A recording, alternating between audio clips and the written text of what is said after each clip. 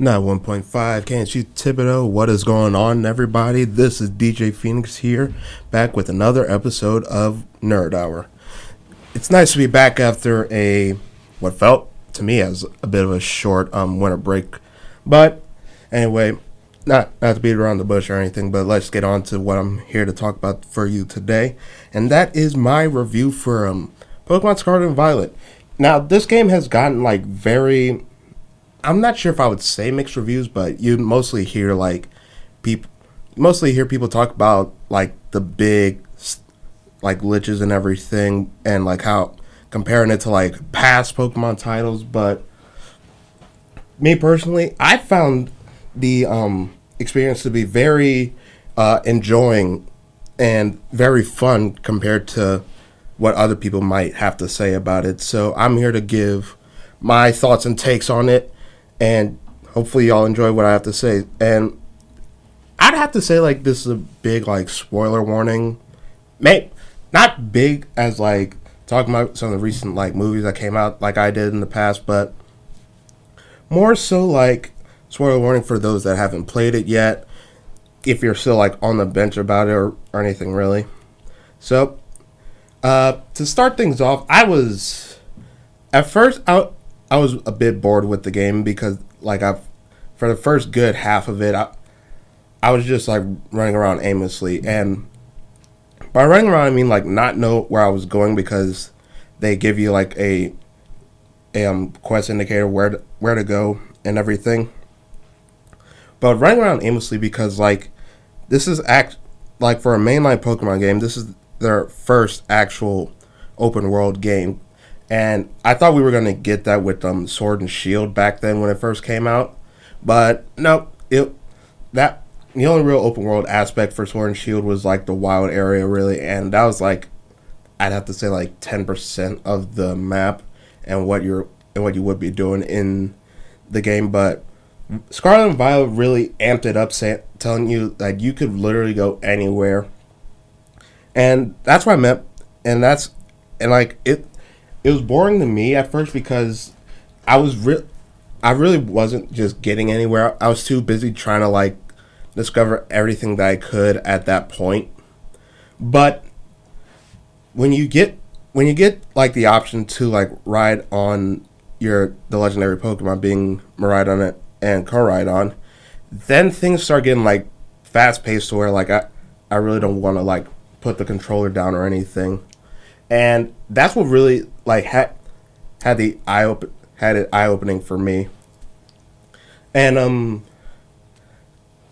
when I said you could go anywhere you want, my problem with that aspect was it's not a big problem per se, but it's a problem to where I was hoping that Game Freak could do this in a right way, because I'm pretty sure they said in one of their trailers that you could tackle any main objectives any way you want, being the gym leaders, the Team Star raids, or the Titan Pokemon in the game. And I was actually kind of excited for that, because in all the past Pokemon games, they've all been really linear, saying you have to do this in this specific order. And with Scarlet and Violet coming out, I was hoping that would change actually. But what ended up happening is you could go anywhere you want, go to any gyms what you want, but they're not scaled to what your expected level is to be. So they're the first two gyms that are closest to you that you could fight are a bug type gym and a grass type gym. And I'm pretty sure they give you recommendations on where to go first, but it's kind of vague at some point to where you'll be vastly either underprepared or overprepared at that point. They tell you, and the first gym to go to in their eyes is the bug type gym, while the second gym leader would be the grass type. And I was hoping that you could go to tackle any gym that you want, but you still can if you want the challenge. However, I've still felt they could just scale it down to your level. So like when like as most Pokemon fans know that when you beat a gym, you could they say like you could catch Pokemon up to a specific level later.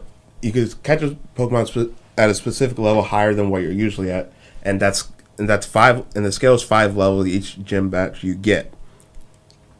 I was hoping it would be something like that. So like when you beat, say like you would go up against like the last gym that they would want you to fight, but have it scaled down to where you are at the current point.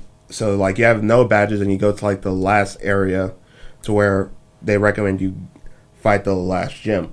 So like in this game it would be the ice type gym, and they would have his Pokemon scaled down to about like at max like level 20, I would have to say. So that's what I was hoping for really. But it was still interesting to go different places and everything. And speaking of which, they've made the gym leaders and as a storyline along with two others. First, in my opinion, these storylines were pretty cool actually because it delves. It's not just really like a storyline on like, hey, just do this and whatever. It really also scales out like what's up the specific characters that are in those storylines and why they actually do it. It actually is pretty. It's pretty cool on how they actually did it. So the gym leader storyline, it's your typical gym leader road to gym leaders, stuff like that. You fight one gym, then you fight the next. But like I said, it's more about the characters in my opinion. So like the main character for the gym leader storyline is this person called Nimona, who people will say like is crazy and everything, and I could kind of see where they're getting at, but otherwise, let's see what I'm trying to say about this. Yeah. Otherwise, it's more so like she can finally find someone that could match her in potential. Well, not potential, but like pure like Pokemon battling, because apparently she's already a champion ranked Pokemon trainer, but at the start of the game, but she starts over because she sees like potential in you to be a true rival to her, and seeing her just and like yeah, they're more so less. I'm playing into the trope of like, hey, this is like the character that will say like, hey, you know about super effective moves and all that. Cool. That's been happening for like the past 2 generations. I'm not sure if your rival in Sun and Moon did it, but I know like your rival in Sword and Shield did. But the only thing that I would change about that really is if like people are saying, give us like a challenge mode or so that's not like you have to make it yourself. There's like a built-in challenge mode where like she has her like old team because she has 2 teams at this point. The one that she has already and the one that she builds along with you. I would like her to have like her old team and go up against you at certain points of the game. I would find that pretty interesting. That and like the gym leaders. The gym leaders actually have more personality than like the past ones have, because let's see, my favorite one is the water type gym leader. He's just in my opinion, he's a big old goofball really, and he's always just like being so. He's actually funny, and so sporadic and frantic about everything, and from that alone, I found that like like I said, it gives more personality to them than just being like, hey, it's like, hey, it's instead of just like playing like Pokemon type puns and everything. It's like they have their own personalities. Like the electric type gym leader is a like a live streamer really, and live streams are battles and everything. Like I said, the grass gym leader is an artist, and actually like it goes back to him at some points. So props to Game Freak to actually like giving them more personality, and like instead of just having them be the sort of like bland character. And let's see what else. that's and the and how they did the Pokemon League actually was different because normally it's just like you go to the Pokemon League and that's it. And let's see, the I like how it was. I find it interesting that they had an an interview portion at first saying like, and you can actually fail that. It's not like you click the wrong one. It's like, I'm sorry, did you meant to say something else? No, you can like legit fail it at some points of the interview, and I found when I saw that I was like, wow, that I didn't think that could actually happen really, but otherwise the Pokemon League is it's the Pokemon League that you fight 4 trainers in a row, but this time you could actually. No, I was about to say like you could stop at certain points and like heal up your Pokemon. No, you could do that in the past. It was just like once you step into the room, you couldn't like go back or anything. And the champion battle is just a champion battle. It's what it is at that point. Um, Going on to the next portion of not the next portion, the next storyline being following the main character, this main character named Arvin. His was actually I'd have to say like his is the best of the 3 storylines that are in there because like it's more this one is more emotional than anything else. It focuses more on emotions and everything, and this is also how you get upgrades for your riding legendary because the main plot of the story, the main goal of the story is to fight these Titan Pokemon because it might hide the certain herb that will, that will actually like boost like both people and Pokemon's like immune system and like it's essentially like a fast paced like healing, not healing. It sort of gives like buffs to you and Pokemon itself. So, and like what I mean by it's more emotional than anything is because like of why he's more driven to find these specific herbs because like his partner Pokemon known as Mabostiff, it's it got into an accident before we meet him actually, and and in a book that he found, it said that these herbs could actually like heal a Pokemon back to its prime and everything. Like make like all like injuries were essentially not there.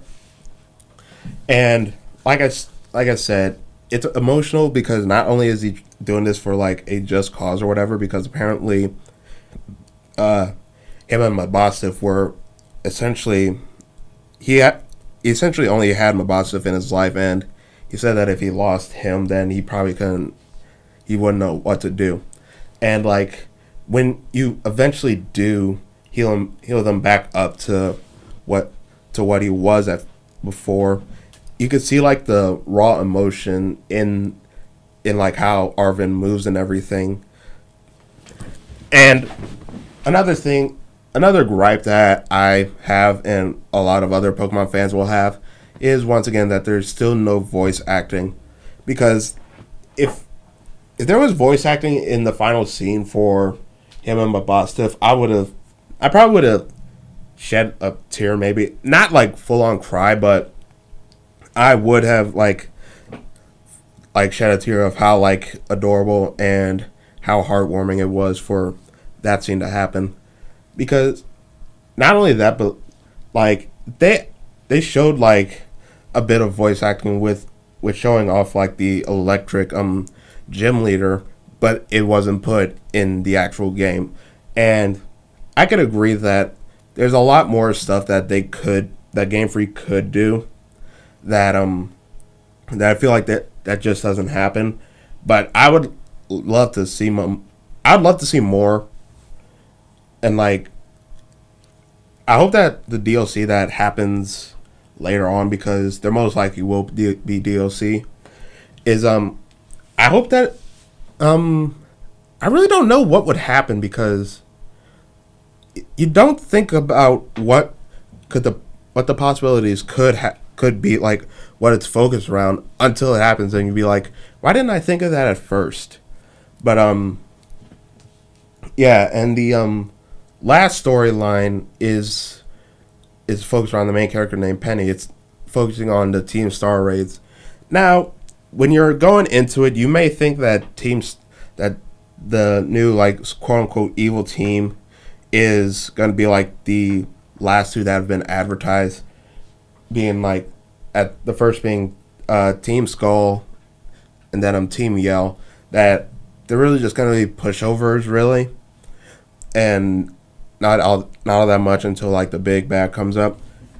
Team Star in this one actually like differed from what I was going to be expecting, really, because in this one Team Star is focused around a group of kids who were essentially bullied for stuff that they have done. Not like stuff, I mean like some like bully them off of looks, some bully them off of what they do, and they decided to form up and try to like stand up to the bullies and everything, and they do, but it sort of backfires on them. So now they're just like out. They're still in school, by the way, but they're outside, out in the world.